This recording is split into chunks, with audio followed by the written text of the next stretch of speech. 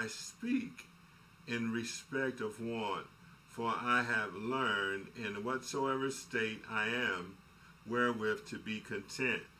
Amen. He had learned to be abased, to abase and abound, whether it's in what appeared from the natural to be a scenario of lacking, or from the natural scenario of abundance. So Paul believed that the provisions of God showed up when he needed them and how he needed them to prevail and take part. And so we look at the supply. God is the infinite and unlimited supply of whatever it is that we need when we need it. Hallelujah. God ultimately will supply all that we have need of with all sufficiency. And so we don't have to worry from the area of lack. We don't have to worry from the area of question. And so when we review and we look at Abraham, for instance, glory to God, Abraham asked God for a son, but God knew it. And so the all provision and the all guidance of who God is in his life, God wanted to test him out, right? He wanted to test him out. And so the material asset and the material gain is temporal, right? And you have to apply that gain at that moment toward the kingdom work of what God has you to do. And the kingdom work maybe even just to minister to your household and to provide that support that your household needs. Amen. Not just relative to others, but in the whole context of your life. And so Paul is looking at the infinite supply of who God is. Psalm 23:1 says, the 23rd Psalm, glory to God, the Lord is my shepherd, I shall not want. So whatever I have want or need of, God knows it, but he needs us to place a demand on heaven. He needs us to cry out and to ask him as a son or a daughter will ask their father or their mother for something. I don't know about you, but I have 2 children, and let me tell you, they'll ask you a million zillion times if they think that it's going to work to get them what they need from their purview, what they think they need. And so God, when we pour out in prayer, God is watching over his word to perform it, but he issues us the whole of heaven. Amen. And in the courts of heaven, we have the ability to see. We have the ability to pray. We have the ability to bind. We have ability to loose. We have ability to literally crush the head of the enemy. We have the ability to call out those things that be not as though they are. We have the ability to place a reminder on God that he is the God of provision. We have the instinctive insight to remind him that he has equipped us and tooled us for a specific set of work, a specific deterministic outcome wherein which God will get the glory. And so we must look to him. Amen. And in Psalm 23:5, I just want to bring this up. He said, Thou preparest a table before me in the presence of mine enemies. Thou anointest my head with oil. My cup runneth over. That's David talking about even in the presence of my enemies, even in the presence of them, I can sit at the table that you prepare for me, God, the provisions that you have for me. And I know that he has anointed my head with oil, and my cup runneth over. And my cup is overflowing with the blessings and with the assets because I trust God and because I know he is my source. Can you get with me on this? He is the ultimate, and he is the best, the first, and the final source of whatever provision that we need. And when we look at Abraham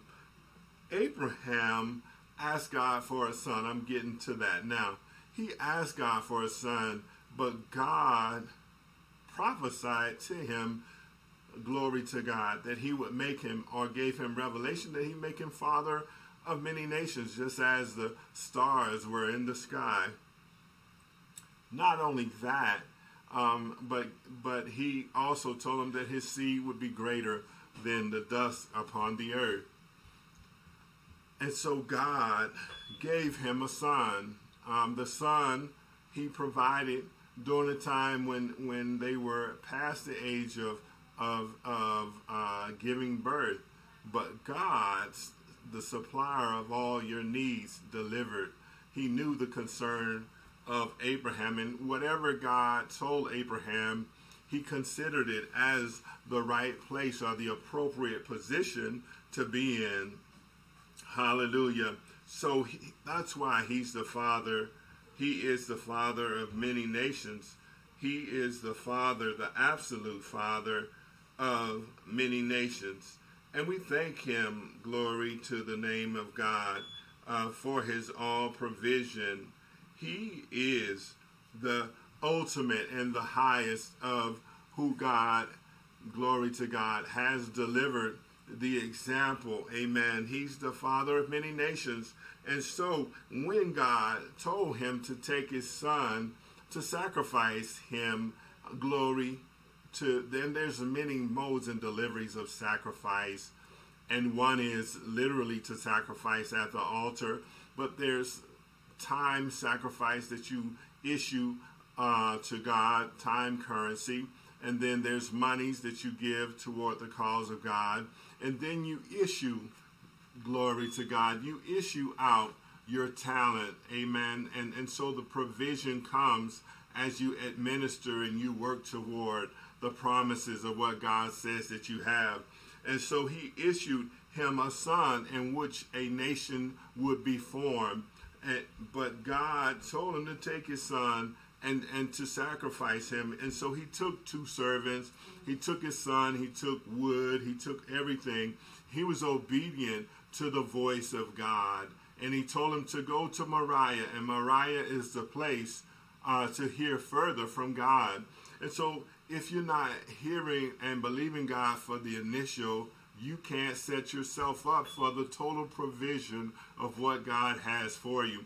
And so Abraham, he had stuff, he had things, but God wanted to test his faith even further on the things that he delivered to him, which was his son.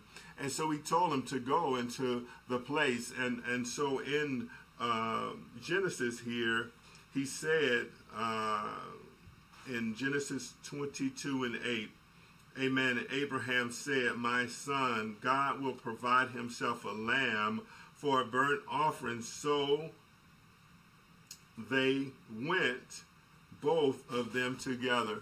And so at that point, he had already told his servants to wait, and he took his son and he took everything, and he proceeded to the place of offering.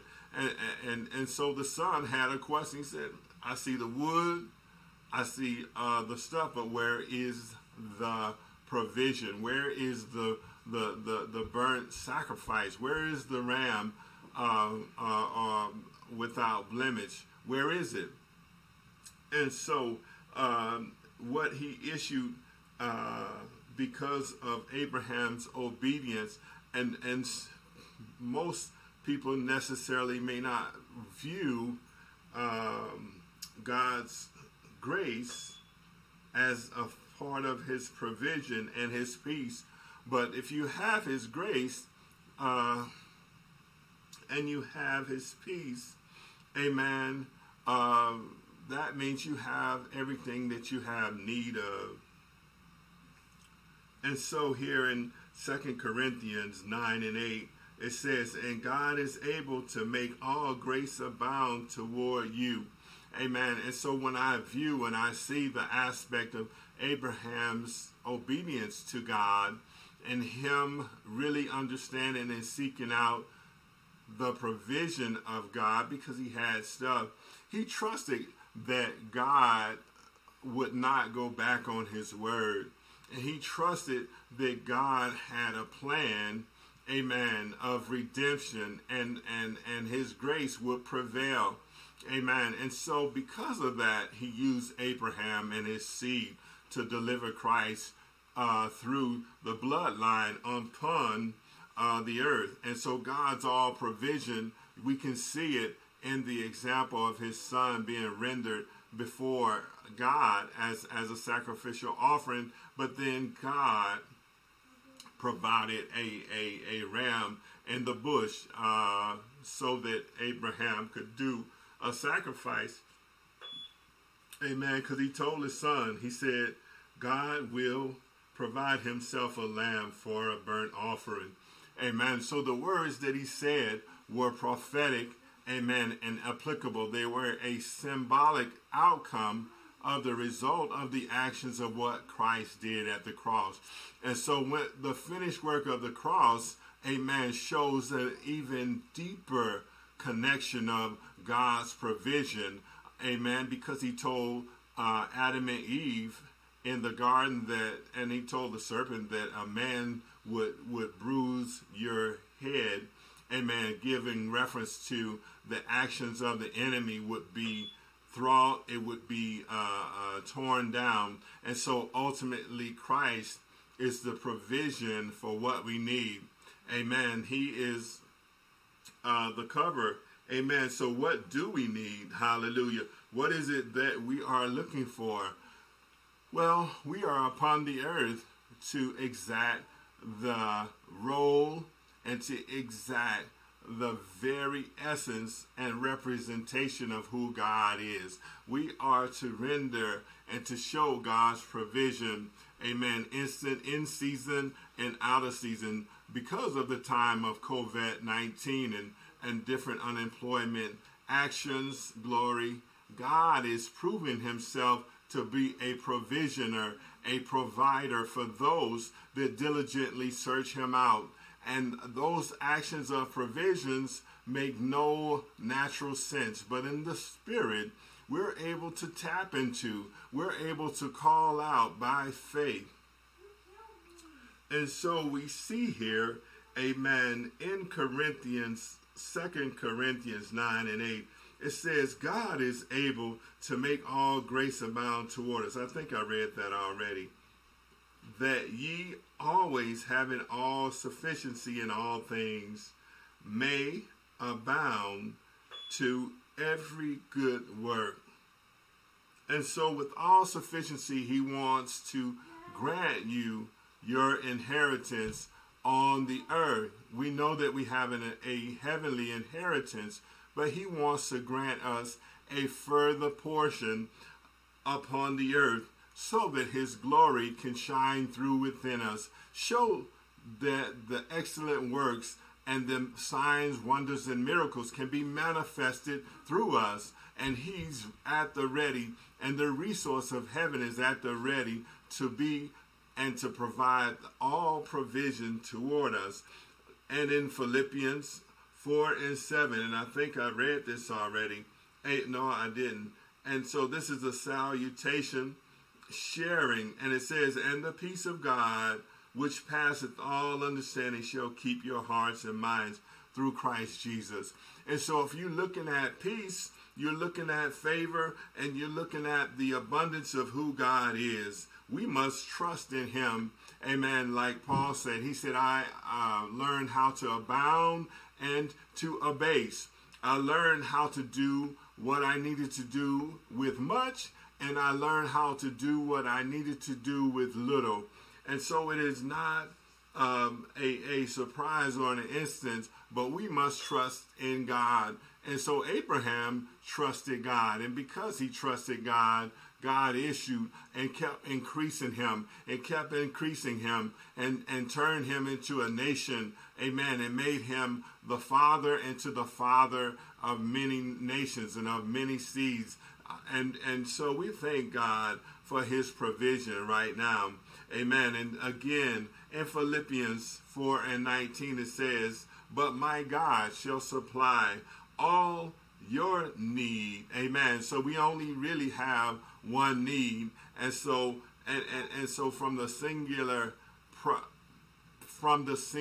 point of view, God is looking at you as a singular need. We say we have many needs and etc., but God applies his grace and mercy towards you as a singular need. And you can hear the saints say, favor is not free. And so up under the cover of grace, amen, and we have favor, and favor is, I said not free, but I meant to say favor is not fair. And so all your needs according to his riches and glory.